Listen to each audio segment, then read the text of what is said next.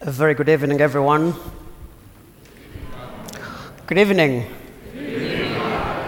Are you tired?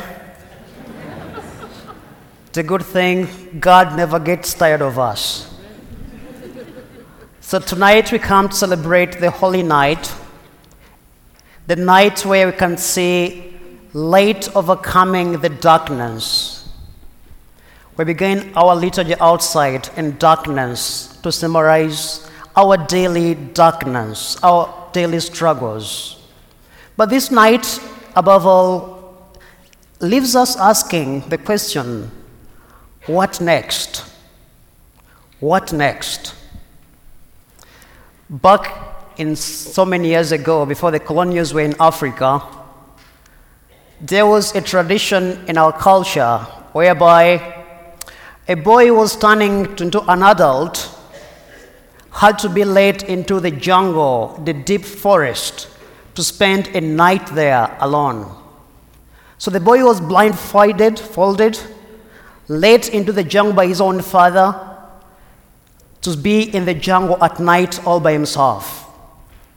As darkness came, fear engulfed the boy. He can't see anything but darkness. All of a sudden, he hears some sounds. What does he think of? Something is going to kill me. I can't see. I'm in the middle of jungle. The animals and everything are here. So amidst all this fear, the night seems to be so long. But then at around 6 in the morning, the sunlight comes out. The boy begins to see. And when he turns around, he realizes his father was around the entire night.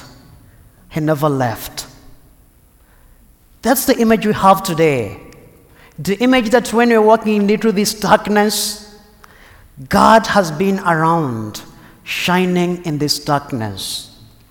So as we began today with the soul of creation, what do we see? God decides to create a community of believers, a community that is emboldened into the Trinitarian love. He says, let us make the human being in our own image. What happens? God is so proud of his work. That's why he says, and God saw it was good. But as you know the story, things go off very easily. Sin comes in. God's mission has been destroyed. But God never gives up on his mission. What does he do? He sets up a plan to redeem his work. He sets us in motion to get us back to him. Because what he made us to be, we've lost it. And this is very important this night, that we do things and God comes to undo them because they're definitely not God's intent. God had some intent from the creation, and he still has the same intention up to now. To create a community of love, a community whereby Christ shines among us. But the image of light and darkness reminds us that it's a reality of life. In our life, we have this darkness. Think of when you get the news that you've been diagnosed with cancer. You've lost a loved one. That darkness engulfs you. The question is, what next? This is a night when Christ tells us that death is no more. So all the 40 days of Lent have been leading us to go back to the baptismal fountain, to renew our covenant with God. That's why during Mass we shall all renew our covenant, our promises, saying, we are going to be your people again, and you will be our God. So as Christians today in this holy night, God is asking us, we look to the women who went to the tomb in the morning, what is in their mind? Who will remove the stone? They know the darkness in the tomb.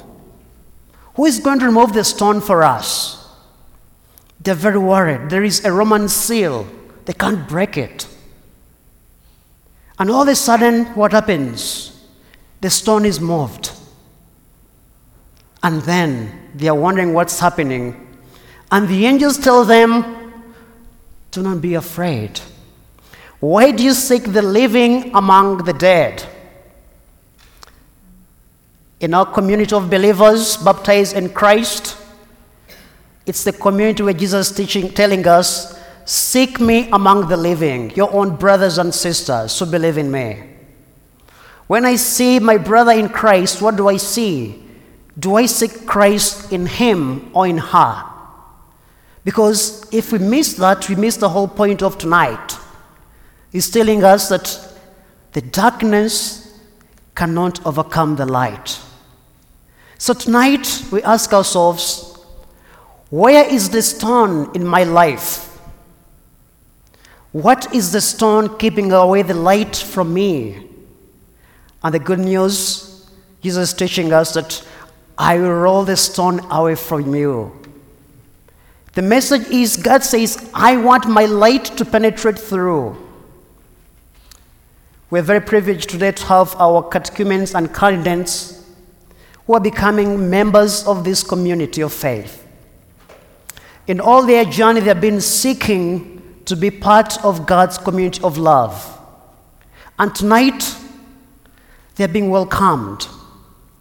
And like Mary Magdalene and other women, when the angel told them he's risen, they asked themselves, what next?